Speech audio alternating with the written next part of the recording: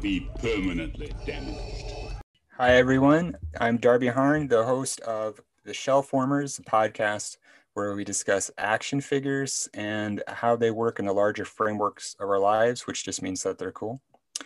And with me, as always, is my friend Sugu. How you doing, Sugu? Hey, how's it going? It is going. So today, we're going to talk about Boba Fett, who is one of the, if not the, for some people, coolest action figures, coolest toys in action figure history. And we're going to talk about him in context of the toy, our relationship to him, and then this little show called The Mandalorian, which Sugu just caught up on. So now we could talk spoilers and shit. So if you haven't seen Mandalorian, shame on you guys, but FYI, spoilers from here on out. So I guess we'll start. We're both huge Star Wars fans. Suga, I'm pretty sure that you and I are the only two people who've ever had a lightsaber fight at Trinity College.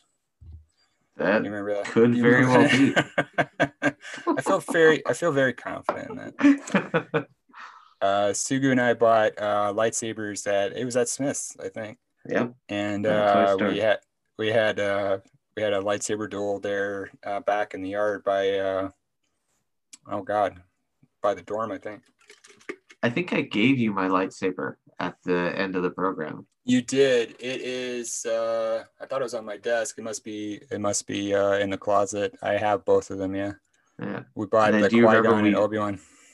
Yep. And then do you remember we tried again when you came to visit me in California? We did it in the parking lot of my apartment. Oh yeah. There's a lot of lightsabers, basically. It was a good time for lightsabers.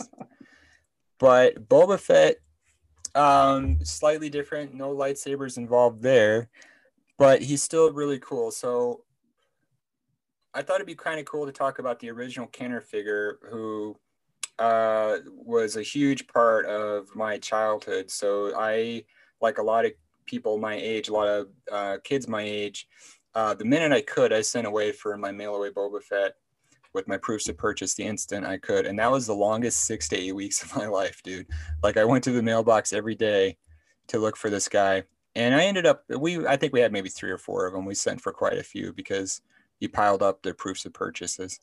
What about you, Sugu? What was your first interaction with Boba Fett? So I actually did have that toy. And now that you bring up that it was a mail order, I have no idea how I got it. Yeah. I can tell you a story with my siblings. So the audience probably doesn't know this, but my siblings are 8 years and 7 years older than me. I have one of each, brother and sister. So when we were growing up and I was too small to really do much of anything but be a lump, my brother and sister, I guess, reenacted the ceremony scene at the end of A New Hope, and I was R2D2 because I could do nothing else. And for even more dating references, my brother and sister played the soundtrack, that song from the soundtrack, on our 8-track player. So we had we had the Star Wars soundtrack on 8-track, and that's what they played while I was R2D2 the lump. That's fucking amazing. I love that. So somewhere in all of that, we managed to, I think it was due to my brother, but we managed to get our hands on the Boba Fett figure. I imagine that he sent away for that figure.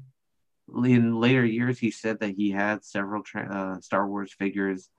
I don't actually remember seeing them, so I wonder if he lost them or sold them to a friend of his or gave them to a friend of his. Anything like that. So Seijo is a little bit older than I am, I think. So he would have been the right age for those first figures, I think. Yeah, he says that we had a Luke Skywalker with the extendable lightsaber, and he said we have, I believe, a 3PO as well. Mm-hmm. But I don't remember what else. But we did have that Boba Fett, and I don't know what happened to the rocket. It never launched for me. Um, Well, let's it talk about the might have rocket. even Let's it talk about might the have even rocket. been lost, actually. So this is a urban legend that folks. So well, we'll back up. So some of you guys listening, you probably know the history of the rocket firing Boba Fett, which was advertised as you see here. No one can see because we're podcasting, but for Sugu and myself, this is my 20 back X-wing pilot Luke Yep. with the offer. There you go. Boba Fett. So he was advertised with the Boba Fett with the rocket firing thing. This was never actually produced. It never actually made it to fans. It's a little bit of an urban legend that it was. I remember arguing with some of my friends growing up that they had him. You never had him. They intended to make it, and then tragically, there was a Battlestar Galactica toy that fired rocket firing missiles, and a child died. He choked on this missile as Boba Fett was going into production. So Kenner abandoned the rocket firing mechanism, and so the first, and what you're thinking of, Sugu, that rocket coming loose, it did, because the first rockets were glued into the assembly. Yep. And so that glue wore out over time, but the actual mechanism never installed. So a quick digression, because that affected Transformers as well. The very first Transformer that I had that was spring loaded, powerful spring. The very next one, like no spring or just super weak. And that was by design because, as you said, someone from a child had died from it, from choking. Very, very, young child, very tragic, and it upended. And he sadly became part of this sort of mythology of Star Wars toys and Boba Fett, because the rocket firing Boba Fett does exist in prototype form. There are believed to be somewhere around a dozen, possibly 15 of these, one of which sold at auction a few months ago for about $100 and I want to say $80,000 if I have my numbers right. I saw one change hands at the 2011 Comic-Con in New York City. Someone bought a rocket firing Fett that Jordan Himbro had for sale or was involved in for $18,000, and that was in 2011. And that figure is now worth about 10 times more. So in 2030, Boba is probably going to be worth about $1 million. So Jesus Christ, for one. Boba in all his forms, the mail away, the carded, the loose, is one of the most expensive some of the most expensive Star Wars figures around. I tore them all open when I was a kid, so I just have the loose ones. I hate the story of what we did. Oh, let's hear it. You're gonna hate the conclusion then. So we had that Boba Fett, and my brother got the idea to, as we were playing with this Boba Fett, he got the idea to make Boba Fett fly like he did in the movie. So he took that figure, glued a straw on his back. Oh, nice. And we ran a string from the top corner of our basement all the way to the other end of the basement and put Boba Fett on that string with that straw. And I was mesmerized. I love that thing. I love that thing. So one thing my brother and I did as we grew up and got a little bit outgrew some of the Star Wars guys in the sort of mid to late 80s was we were careless with them, which is a shame because we prized them so much.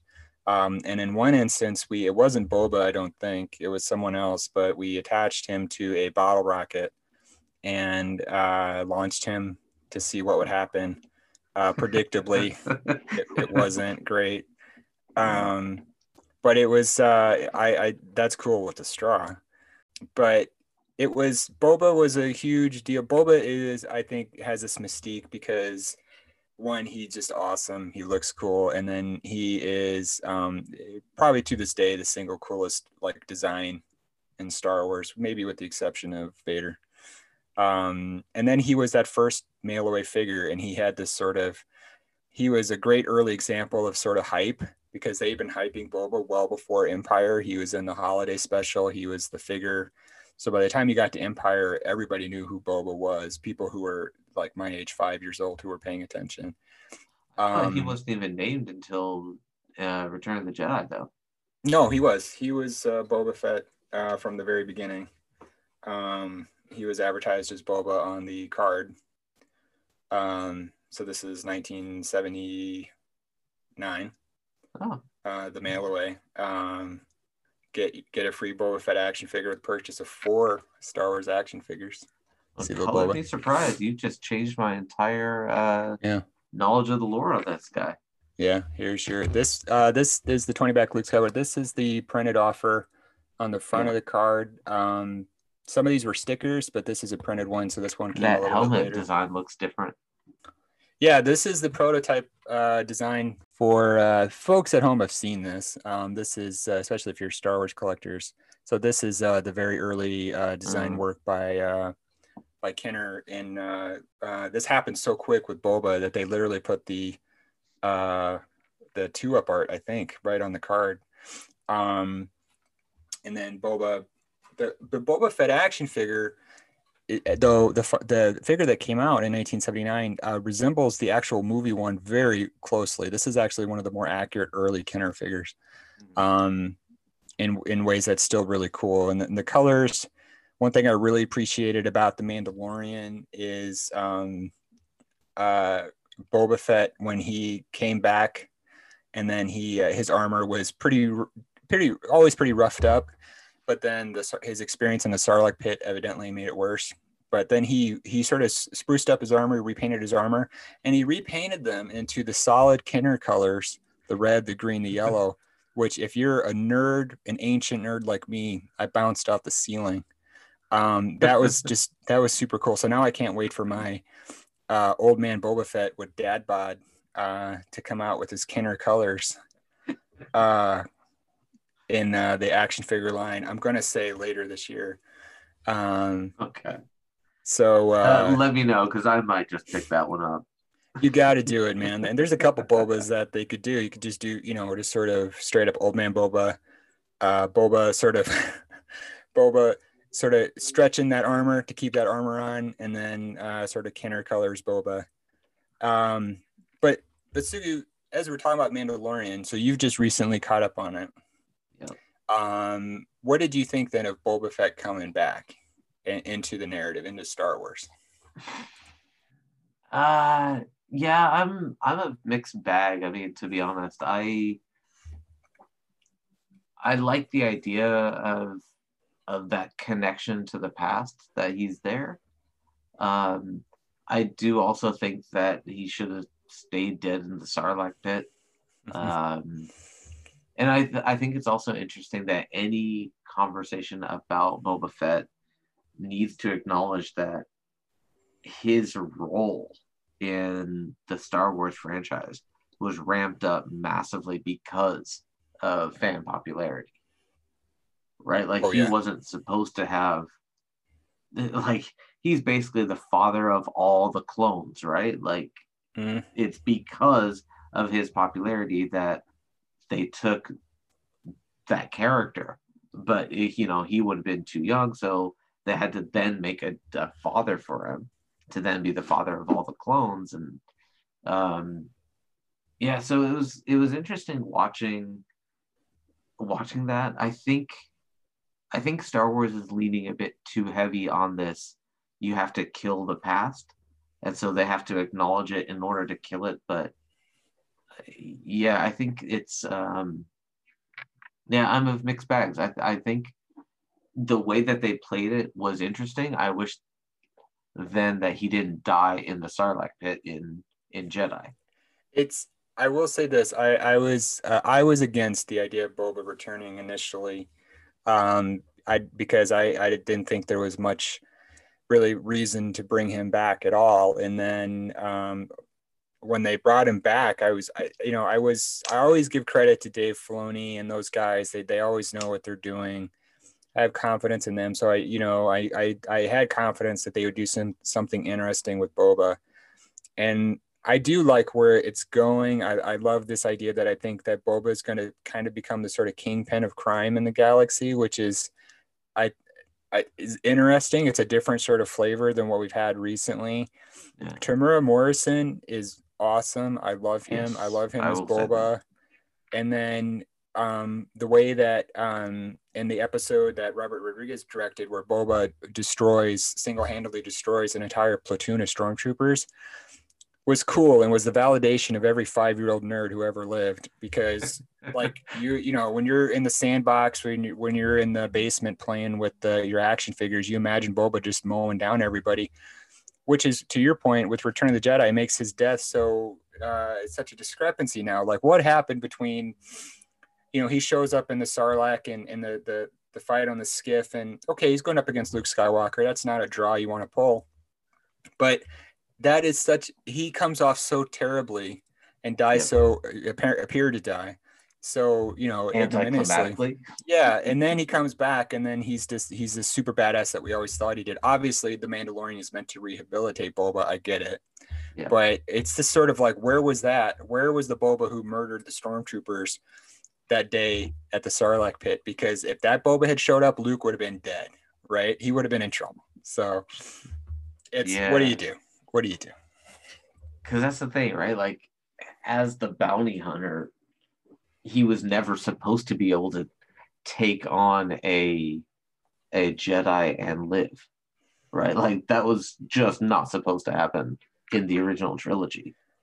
Yeah, and to be fair, they established this a little bit with Django. I mean, Django, his reach exceeds his grasp, let's say, when he took on Mace Windu. So, you know, it's a bad draw when you you know, what Django decides, for reasons that are, you can sort of see the big hand of the plot.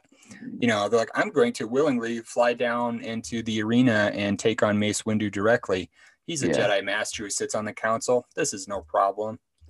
Okay, but I feel like that was sort of set up to sort of show that Boba was in over his head with Luke, even though Luke not on the level of Mace Windu.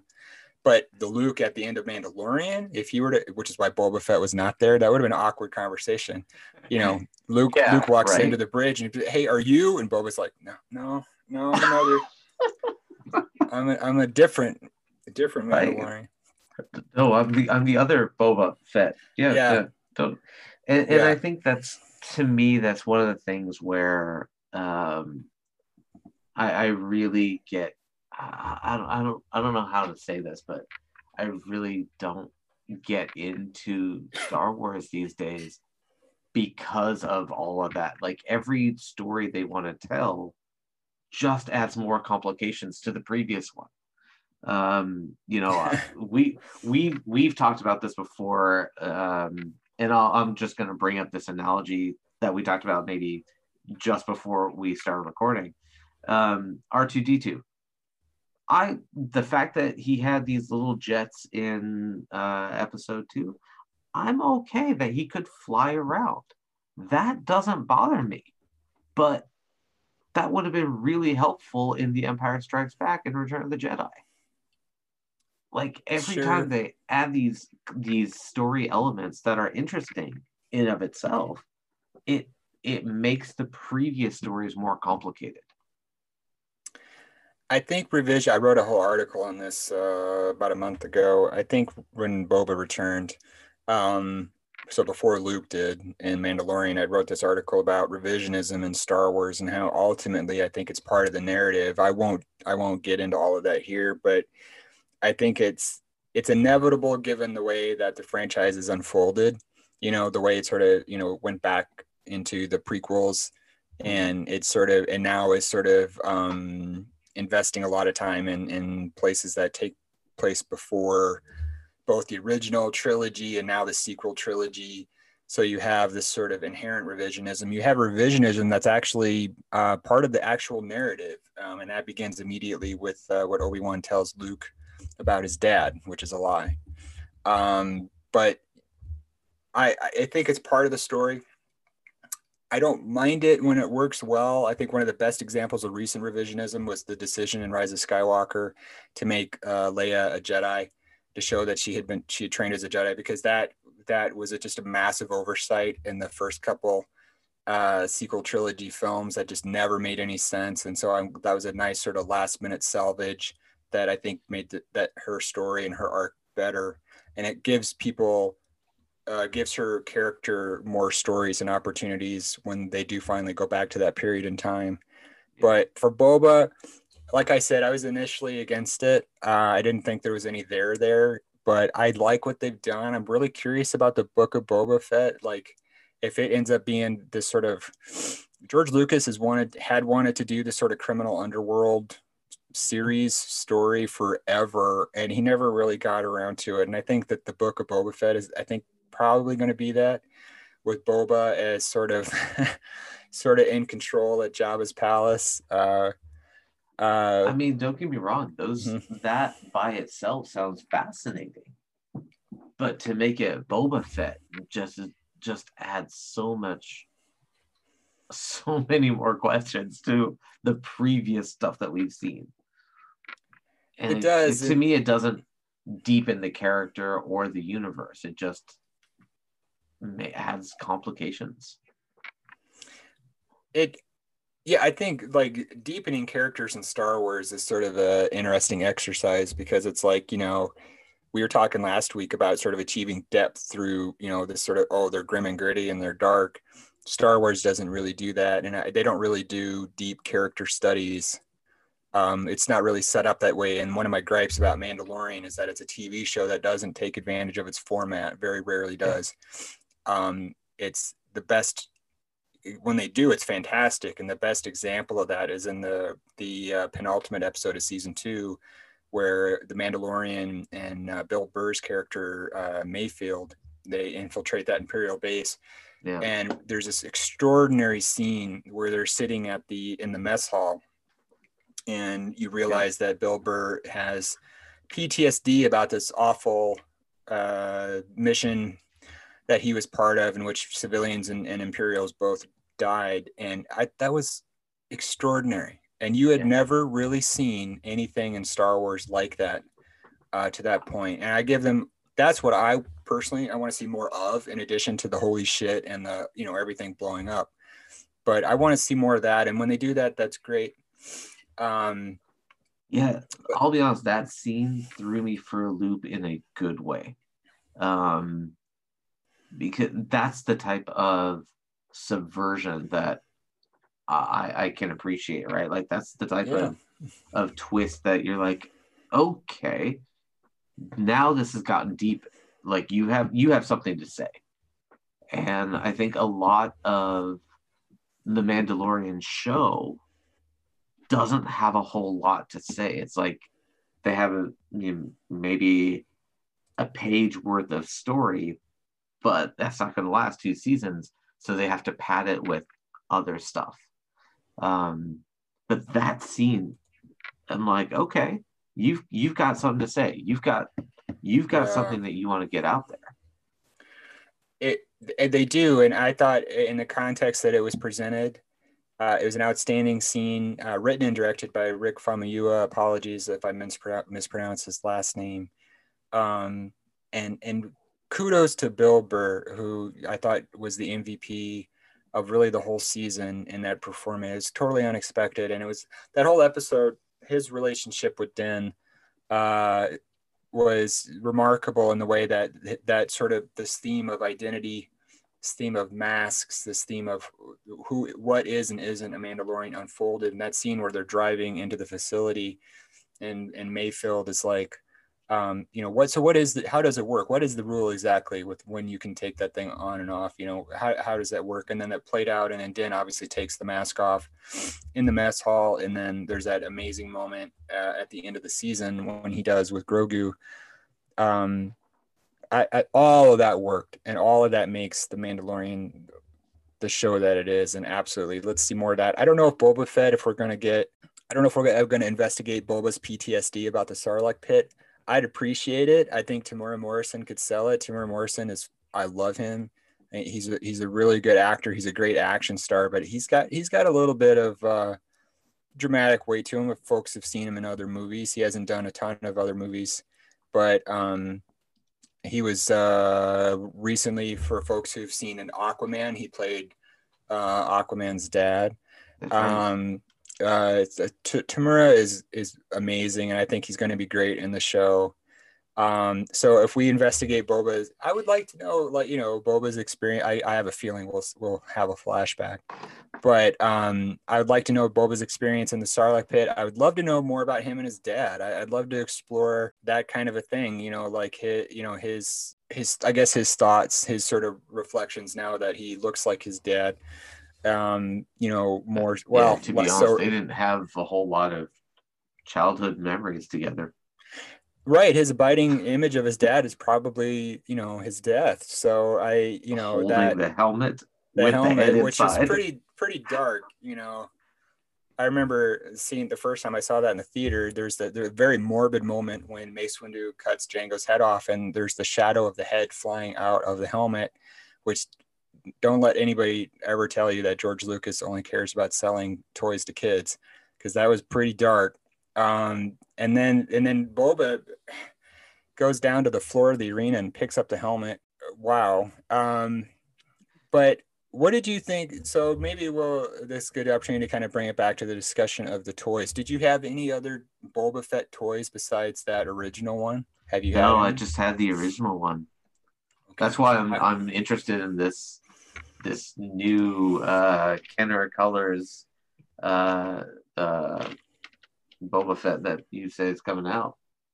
Yeah, there'll be a ton of Boba later this year as Hasbro catches up with the show.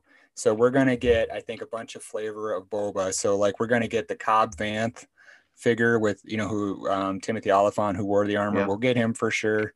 We'll get sort of just old man Boba, desert roamer Boba. We'll get Boba with with the damaged armor, and then we'll get Boba with the Kenner Colors armor.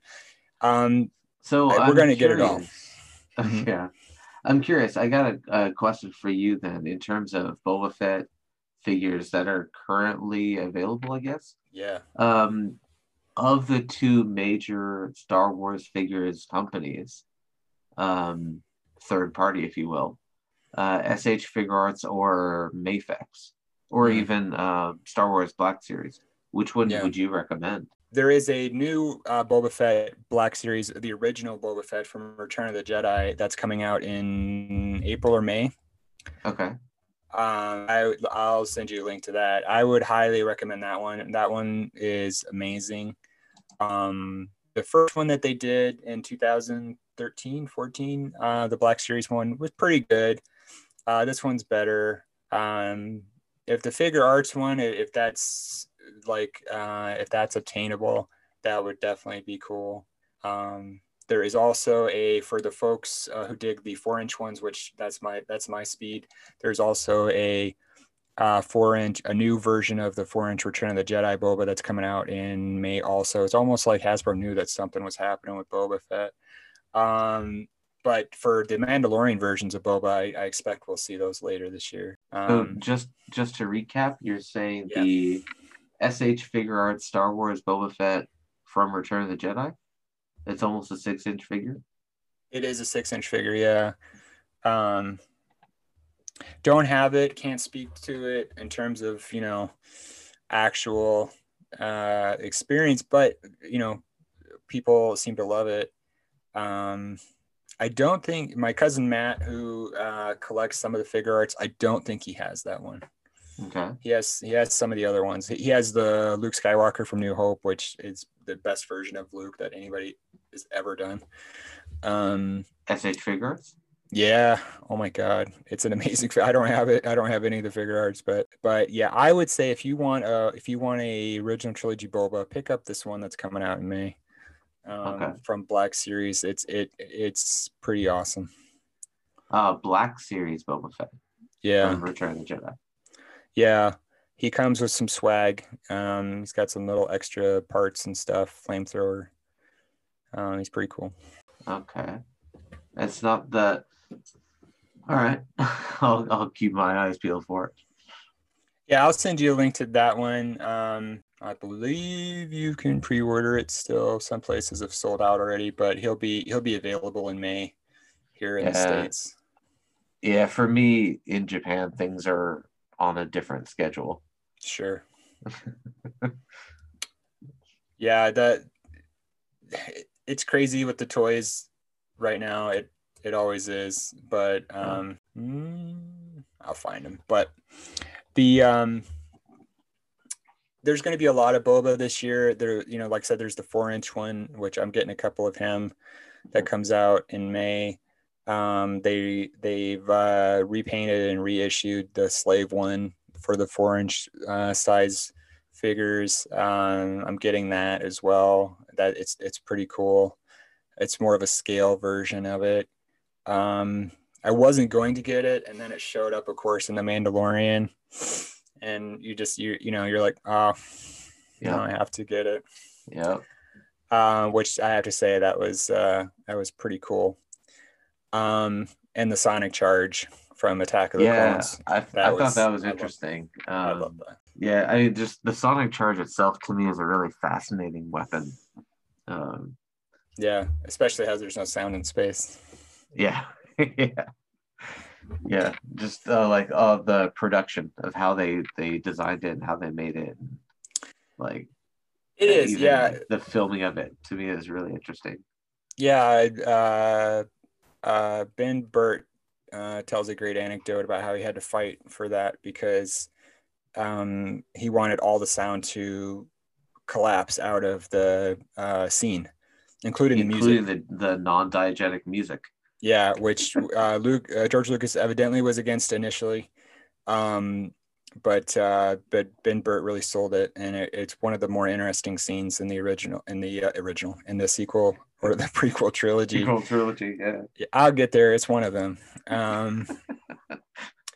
But yeah, no. If fans can't tell, I enjoy the prequel trilogy quite a bit. Won't get into the ins and outs of all that here, but enjoyed it for the most part. So I've had Boba Fett toys. I think I have all of them that Kenner and Hasbro has made, going back to 1979. And they've made quite a few versions over the years. Every few years they do a new version of him in the 4-inch scale. I'm pretty sure I have them all. Some of the early the 90s and sort of early 2000s ones weren't great, but then they got into where they made some really, really great ones. And they keep refining that as they go along. You keep thinking like, how could it be better? But then it's better. It always is. So they always, like with you and Optimus Prime, there's always another one, right? Yeah. So you keep buying it. There's there's one of the toy reviewers I watch. It talks about every franchise has like 6 characters that are pretty much like the staple. And so whenever you have a new edition or a new revision, those are the 6 that they need to always make sure to create. And then from there you can go into more obscure characters, but you got to nail those 6. And in Transformers, Optimus Prime is one of them. In Star Wars, I would say Boba Fett is also one. Just for such and I do mean this for the original trilogy, for such a minor character, you're right. It's his design that pulls through. It is. I think I mentioned this earlier. It's probably the single greatest design in Star Wars. There's something immediately awesome about him. He's just cool. There's something mysterious about him. It's that stormtrooper aesthetic, but he's cooler than the stormtroopers. Darth Vader is Darth Vader, but Boba Fett is I think a large part of it is just the T-visor. It's just inherently cool, and everybody and their mother has copied it since, but you can't really copy it. And then really? It's been copied? I mean, you see all these films and everything, the sci-fi films that have tried to recreate this sort of, masked, warrior look that all sort of aping Boba Fett in some way or another. And it just doesn't, it doesn't really, I don't think you can ever really improve on it. which is one reason why the Mandalorian, who ostensibly exists because Boba Fett was dead, they just took the helmet, and so all the entire Mandalorian culture wears the helmet. The helmet doesn't really change, except for like paint. The design of the And you helmet have the is owl visor look as well. you have Bo. You're right. You have Bo, the night owls. The women in Mandalorian culture have a slightly different helmet. The lens. Yeah, that's true. Bo-Katan, her figure coming out in April. Yeah, she has like extra adornments around her eyes. She does. She has a little bit slightly. She has one of the cooler helmets in the entire Mandalorian thing. Product of her background, of course, as she is, I think, at this point, the House of Kryze, because I don't think she has children. And the House of Kryze because she doesn't have children. I don't know. Yeah, she is Bo-Katan is Satine's sister. Satine was the ruler of Mandalore, and Bo is ostensibly the heir to the throne, although I think that's changed a little bit in how they actually do that. In terms of like, is it just fighting? Is it whoever just holds the dark saber? Because Satine didn't, as far as we know. Satine was a pacifist. She doesn't have, Bo-Katan doesn't have any other siblings or children that we know of. So she's the House of Kryze, in and of herself.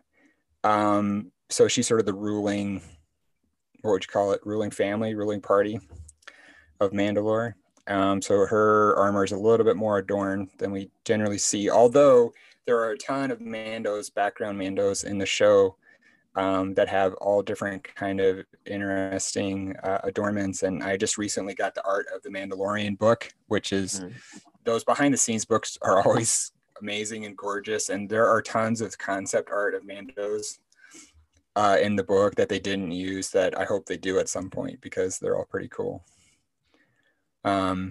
All instant action figures. I mean, if Hasbro just wanted to make action figures of just every single design that they just came up with, that'd be cool with me. It reminds me of the MCU and the reason they started with Iron Man. Did you hear about this? I don't think so. So apparently they did a market test with a couple different action figures of characters in Marvel, and they were trying to see how to start off the MCU. And kids were more interested in Iron Man because of the toys. Like Iron Man lends itself to a lot of different toys, and so that's why they kicked off the MCU with Iron Man, is to capitalize on that. Which reminds me of another video I was watching recently about toys, and it was the Golden Batman that started this whole thing. Do you remember that? This is the 1990 89, 1990 tech suit Batman, I think it was. It was gold. Yeah. That started all of these variant characters or variants of the same character. Yeah. For the toys. And coming back to Boba Fett, like that one design, but now you have this whole plethora of variants of that design that makes even more toys.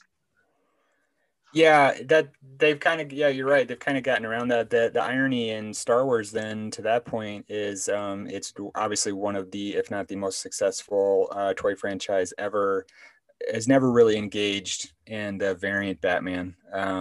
It just doesn't, because it's not set up that way. You don't have like Luke Skywalker in scuba gear, although I'm sure Hasbro at one point was probably like, can't we just do them? And then, George is probably like, no. But you don't have every scene that Luke is in that outfit. You do, and I'll tell you something I found out from Hasbro. This would have been one of the conventions, 2002, 2003, during the prequels. They were complaining at a Q&A. They were lamenting, I'll say, the fact that the heroes in the prequel trilogy, Anakin and Obi-Wan, didn't change costumes. So the only character in the big three in the prequels who changes costumes was Padme, and Hasbro made all of those to their credit, but they didn't find, they weren't exactly excited about her changing dresses. They wanted the Anakin and Obi-Wan to kind of change it up the way that Luke and Han did. Luke and Han had a different costume. In every movie, they had 3 or 4 new costumes. They were new toys. Anakin and Obi-Wan didn't really do that. Yeah, right. They were upset about that because one, it didn't make any narrative sense because they didn't wear pilot uniforms the way that Luke did. They just got in their what do you call it, their Jedi fighters, and they flew off. Didn't make a lot of sense, and plus it cheated them out of some toys. So they I know they probably felt the same way with the sequels because you didn't have a lot of costume changes either with the main characters. With Ray's costume was effectively the same in all 3 movies with some minor differences. But at the same time, Vader had the same costume all 3 movies. Sure, and I think I think they sort of, Darth Vader, Boba Fett, you can just always sell him. R2D2, they're just cool. I think that you were talking earlier about the R2 having rockets.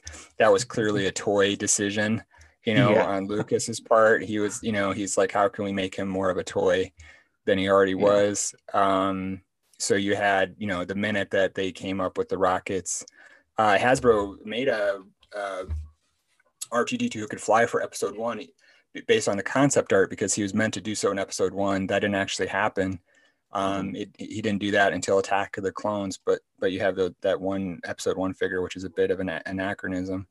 You have a lot of that concept art stuff, that sort of pops up in the action figures. It's one of the cool things, which is why I hope someday they get to some of these Mandos, because I don't know why they're just not making Mandos like every single day. Like, you can print money off of this show. It's so popular, and they really sort of drag their feet on the merchandise, which is very un-Hasbro like. Yeah, especially considering episode 4, I think, of season 1, where you had the shootout at the end of the episode, right? Yeah. All the Mandalorians just came out. Yeah.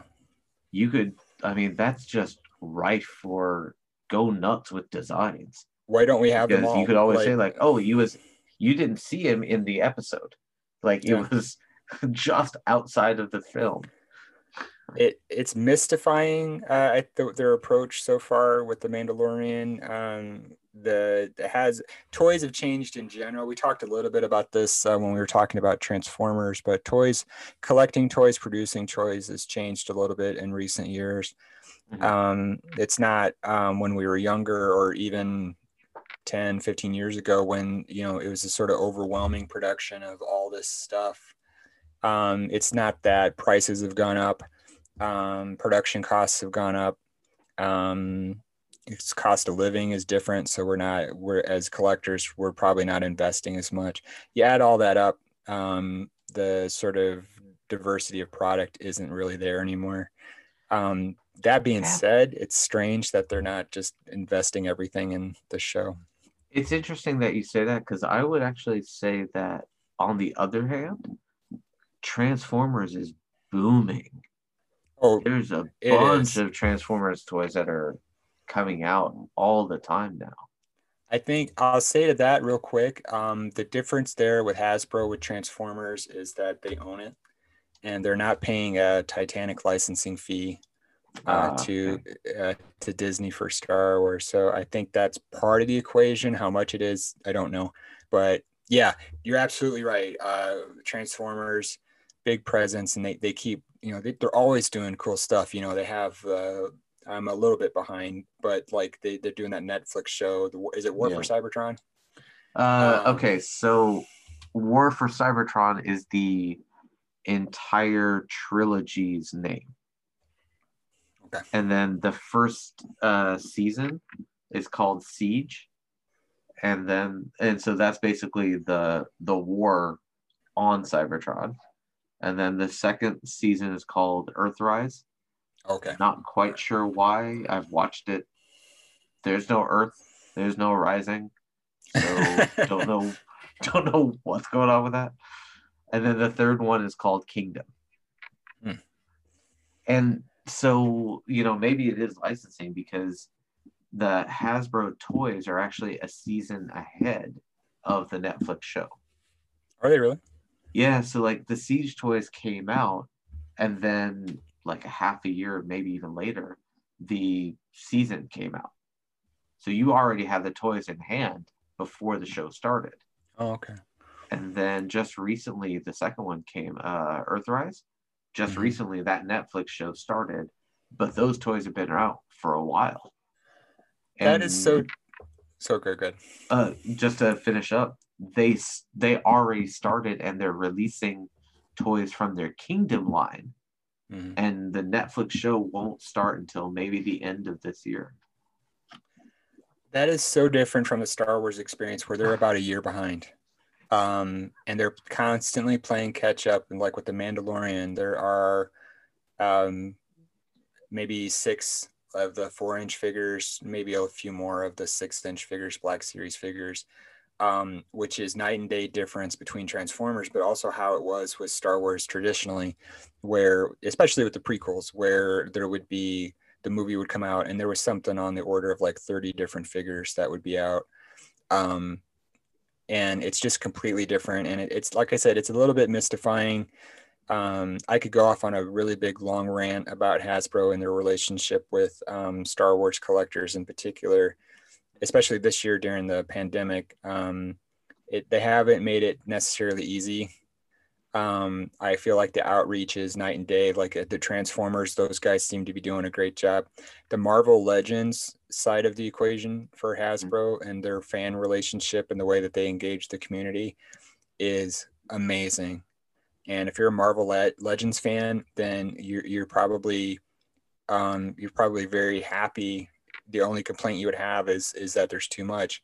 If you're Star Wars right now, maybe for the last couple years, it hasn't been fun. I think since Steve, and I forget his last name, so I apologize. Since he moved on from running the Star Wars team at Hasbro, it hasn't been fun.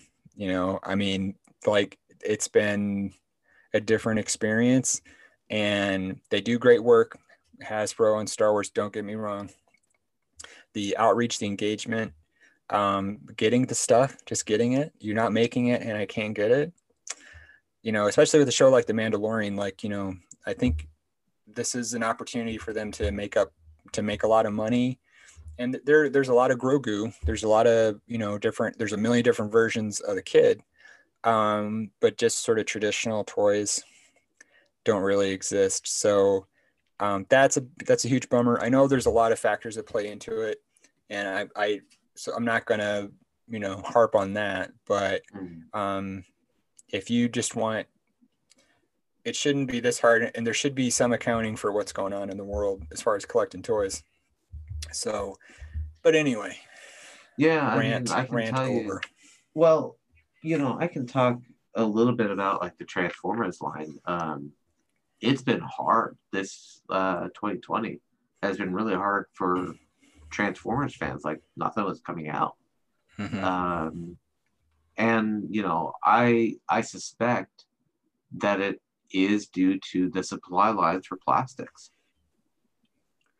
Like just getting plastic delivered around the world during a pandemic is hard. Never mind then molding it into the figure that you want. Oh, sure. My understanding is that from a production standpoint, the impact of COVID on production was minimal across, Oh, really? across the industry in general. The real problem was getting it places once they made it. But you did not have that interruption for the most part. And I'm not an authority on all the lines because I don't collect all the lines. If Marvel Legends, Transformers, you don't have a problem getting it if you really want it. Now, there's some Marvel Legends guys out there who just heard me say that are very angry right now, and I get that. So apologies, but Star Wars is slightly different, and we're 2 seasons into Mandalorian, and for my money, they've left a lot of it on the table, and that just seems weird. I got my Mando. I actually got some Mandos coming today in the mail. I got my Mando guy right here. Him and Boba Fett hang out, and he's like, "Hey, you're me." And it's like, "No, I'm you." And then Is that Mandalorian Black Series? this is the 4-inch one. Okay. It's from the vintage collection. I have the 6-inch one. He's one of the few 6-inch ones I have. This is his big brother here. So hey, what's up? Okay. But I don't get super into the 6-inch. They're very good toys, but I'm a 4-inch guy. Mhm. And so I have those. So there's Mando, and then Cara Dune, and then I just got Moff Gideon with the dark saber. Oh, all right. Like you have something I want. And then today I'm getting in the mail there's a 2-pack with Mandalorian and Grogu. So the 4-inch line, it's slow, but it seems fairly healthy. Healthier than it was. Okay. Yeah. Very slow, very their focus is entirely on Black Series. And the 4-inch line is an afterthought.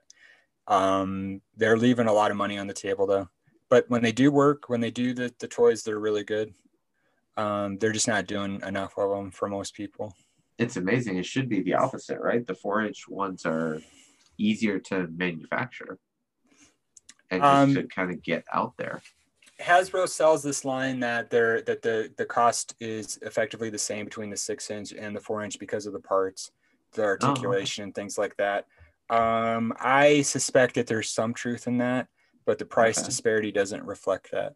So if it does cost them the same to make both figures, then it doesn't really make sense that the 6-inch is traditionally is $20. The 4-inch is about $13. Let's say it costs them $10 to make most figures. So they're making a lot of money on the 6-inch. And so if that is the case, then they're keeping that 4-inch retail price artificially high for the sake of maintaining these price points that they want to maintain. Sure. But we buy them. How much longer is tough to say. My understanding is we're looking at some price increases later this year, which is to be expected with COVID. There's some, I figured there was something coming. You see a little bit of that already across the 6-inch lines, Marvel and Star Wars. But I from what I understand, that this fall is going to set in big time. If the 4-inch figures were to keep going up beyond the $13, I think that would be problematic for a lot of people. I don't that at some point that is prohibitive, but we'll see. You're basically pricing out the people buying it as a toy and not a collector. Yeah, and then you're not servicing the collector. Like, to be completely honest, if they cost $20 a piece and they made the ones I wanted, then if they made all those Mandos, and if they're like, Darby, would you sign up for a subscription service? And I'll charge you $20 a pop, and we'll make these super obscure, random dudes, and we'll do like 25, 30 a year. Yeah, I would do it. But they're only making 6, 12 a year, and they're gonna keep upping the price. And it's like, at that point, I buy all the Boba Fetts. I'm not gonna keep buying Boba Fett because I've got great Boba Fetts. So I'm not at that point. Even the logic of someone like me who's a lifer falls away. So now we've been saying that forever, because about 15 years ago, they were $5 and $6, and we're like, well, I won't buy them if they're $10, and we did. But at some point, like you said, you're pricing out the market. You're pricing out new collectors, kids. There's no kid who's going to walk into Target and be like, I'm gonna plunk down $15 on whoever. Maybe he will for the Mandalorian, right? But he's not going to do it for anybody else. So he's not going to become that collector who then buys into the line and it's going to hang around, right? They're not even growing the line organically the same way. Like, the reason we're still collecting these toys is because when we were kids, these guys got their claws in us and they're like, here's this year's toy. And there's always something new and cool around the corner. They don't do that anymore. Well, I think there's another aspect to it, which, we kind of touched on before, but just the prevalence of the internet and how kids are kids really playing with toys so much, or are they looking at more things in real life that that can interact with screens. Like the amiibos, for example, in the Nintendo world, or Lego even has some Lego sets that you can buy, but that interact with your Lego game on your computer. My sense is, which is limited, is that kids are much more into Lego than they are traditional role play action figures. And I think a big part of it is, one is Lego is just always cool, but Lego is that inherently interactive. You're working with it, you're building with it. Whereas the play pattern for action figures has been broken for a super long time. Yeah. And the Transformers, they transform, so it's a toy. Star Wars, the little dudes, they need their ships, they need the different things to sort of role play, kind of build out your scenario. The 4-inch, they don't do that anymore. It's very porous. And then the Black Series is basically just a piece of art that you put on your desk, you put on your shelf and kind of admire. And I get that, and they're amazing, but you don't really play with them. And so the play pattern in Star Wars has been broken for quite a while, and that's been frustrating. I mean, I don't play with my toys anymore, but as a longtime collector, what I love are the actual toys, right? So like, I want the ships, I want the creatures, I want the play sets, I want the things that are going to build out the scenes on my shelf, and they're just not doing that. And so that's, that is what it is. There's a lot to complain about in the world, as we're not making toys for a 45-year-old, that whatever. But I guess that's why we're here. So anyways, so maybe as we kind of wrap up conversation about Boba Fett, so you think you're going to buy Old Man Boba when it comes out? You want to get one? I actually think, I mean, our podcast has kind of clued me into Boba Fett a little bit more than I expected, in a way, in terms of appreciation of him. Yeah. And so I've got the SH Figure Arts Boba Fett from, let me pull it up here, from Return of the Jedi. I've already got that on my Amazon page out here, and I'm debating whether to put that in the cart. Just do it. Put it in the cart. You only live once. That's true. But they've also, so because I'm here, I've also got this eye on this the Play Arts Kai variant Boba Fett. Have you seen that? No? No. All right, I'm going to send you that link to the audience. I apologize because you won't be able to see it, but you will be able to hear Darb's reaction. We'll check it out. So this is what is it again, Sue? This is the Play Arts Kai variant for Boba Fett. Oh, yeah, I've seen him. Okay. These are cool. He's sort of, maybe we'll put a link up with the podcast on some of these guys we're talking about. This guy is very, he's Boba, sort of Return of the Jedi colors Boba, but he's sort of robotic. He's sort of samurai armor, but kind of not the ones, who is it that does those, Sugu, that does those sort of samurai armor stormtroopers? I know exactly who you're talking about. That's Tamashii Nations. Tamashii Nations. This is not that. This is Play Arts Kai, and he's very sort of robotic, I would say. Play Arts Kai does a lot of heavily stylized figures, a lot more angular, a lot more, I don't know, I'd almost say like comic book looking. Yeah, a little bit of comic. He's very cool. Highly dynamic in pretty much every pose. He's got this great, in his shoulder pads, he's got what appears to be sort of a rocket, sort of a jetpack thing, and the shoulder pad, which is kind of cool, probably dangerous, like in real world, that thing would probably fly off his shoulder into his head. Not cool. But it looks badass. So what are you gonna do? We'll share a link to that and some of these other things we're talking about.